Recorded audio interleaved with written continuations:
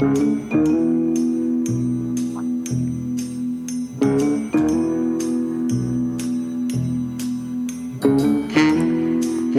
this is Michael Volkov, and this is episode 4 of Corruption, Crime, and Compliance.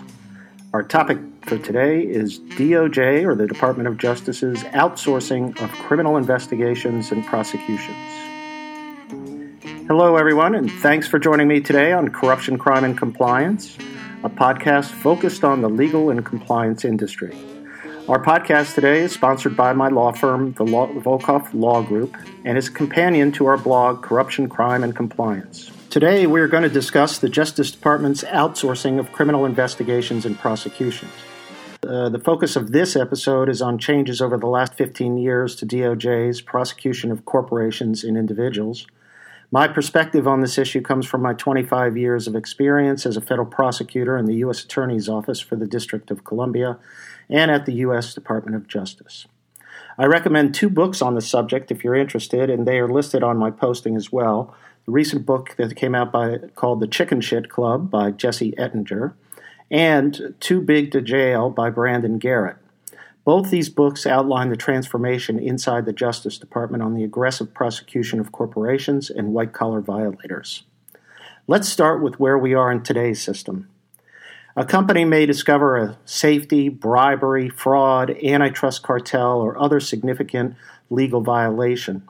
A whistleblower may report the violation internally or to the government, or even an internal audit can discover something, or compliance or legal sometimes even finds a violation.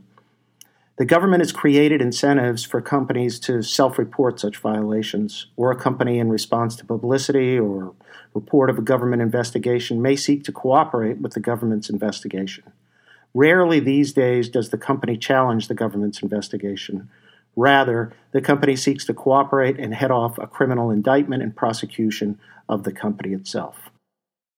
After contacting the government, the company conducts its own internal investigation, typically by outside counsel with the goal of unearthing the facts and reporting back to the government on the results.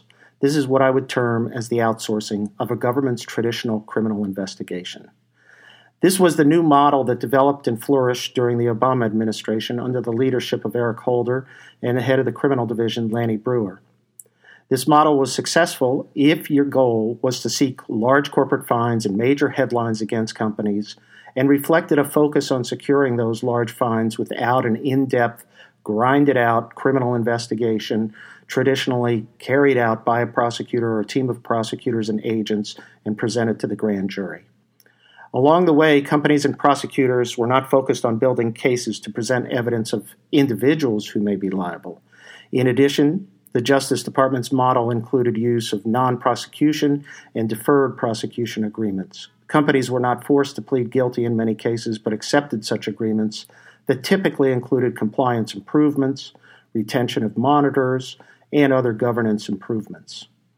The motivation behind this model was what was termed the Arthur Andersen case, a criminal case brought against Arthur Andersen in Houston, Texas in the early 2000s, which resulted in the conviction and demise of the company for accounting and obstruction of justice violations. The fear was that companies, if indicted and if convicted, would fail and go out of business, putting people out of work. In contrast, let me describe the traditional model or approach to criminal investigations. This is the model that I was taught and applied during my career. It was developed during organized crime and drug trafficking gang prosecutions and then applied in the white-collar context. This same model is being used as we watch the Mueller investigation of the Trump administration and the Russian collusion allegations. It's the same grinded-out model, and you can see it as it's starting to work right now. A prosecutor working with law enforcement would build a criminal case by targeting members of an organization for criminal prosecution using a variety of strategies: wiretaps, undercover operations, historical information, cooperating witness testimony, and other sources of information. The prosecutor builds cases, initiates prosecutions, and seeks to flip defendants to obtain information. Develop witnesses, many of whom would have plea agreements and who cooperated in the hopes of reducing their sentencing. It is painstaking work, requires vision, and commitment and a goal, an overall objective of where you're heading and who you're looking at as potential witnesses and cooperating with. In the early 2000s, after the financial accounting and reporting scandals of WorldCom, Enron, and others, this traditional model was applied to white-collar cases. The companies in these cases were inextricably tied to offending leaders and senior executives, many of whom, like Bernie Ebbers, Kenneth Lay, Jeffrey Skilling, and others, were prosecuted individually for their roles in massive corporate frauds and financial reporting irregularities. Perhaps the last white-collar case prosecuted in this traditional manner was the Enron case, where individuals were prosecuted and cases built, eventually leading to the prosecution of Ken Lay and Jeffrey Skilling. Corporate interests after that pushed back on this model and found an intriguing issue to politically push against aggressive prosecution of white-collar crimes: the requirement that companies waive attorney-client privilege to get cooperation credit in a criminal settlement. Everything was upended again when the financial crisis of 2008 hit the country. Companies like Bear Stearns, Lehman Brothers, AIG, and others floundered, and prosecutors scraped the surface for potential cases. But instead of focusing DOJ's response through a centralized task force or unit, the responses were diluted by delegating responsibility for these supposed investigations to regional prosecution task forces or local U.S. Attorney's Office. It was the kiss of death, and no one had any interest or understanding on the need to centralize the response, as was done with the Enron task force. Unfortunately, this would turn into the Justice Department's darkest hour. No consistent effort was put into a real response. An initial prosecution in Brooklyn against two Bear Stearns traders resulted in acquittals, and the criminal division turned into a nervous Nelly from that point on. No one understood the implications of avoiding prosecutions of individuals, and fear of losing became the mantra and unspoken code.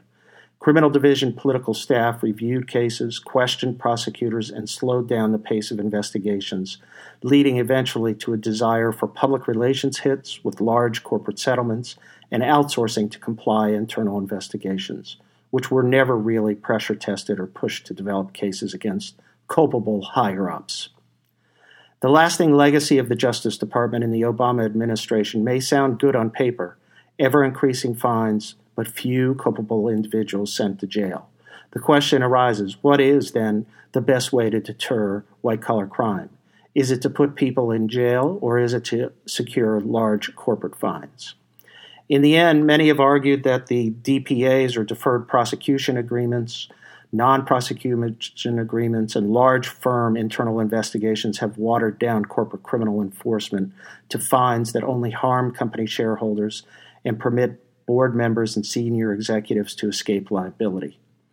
Towards the end of the Obama Justice Department's administration, DOJ sought to repair or address this issue.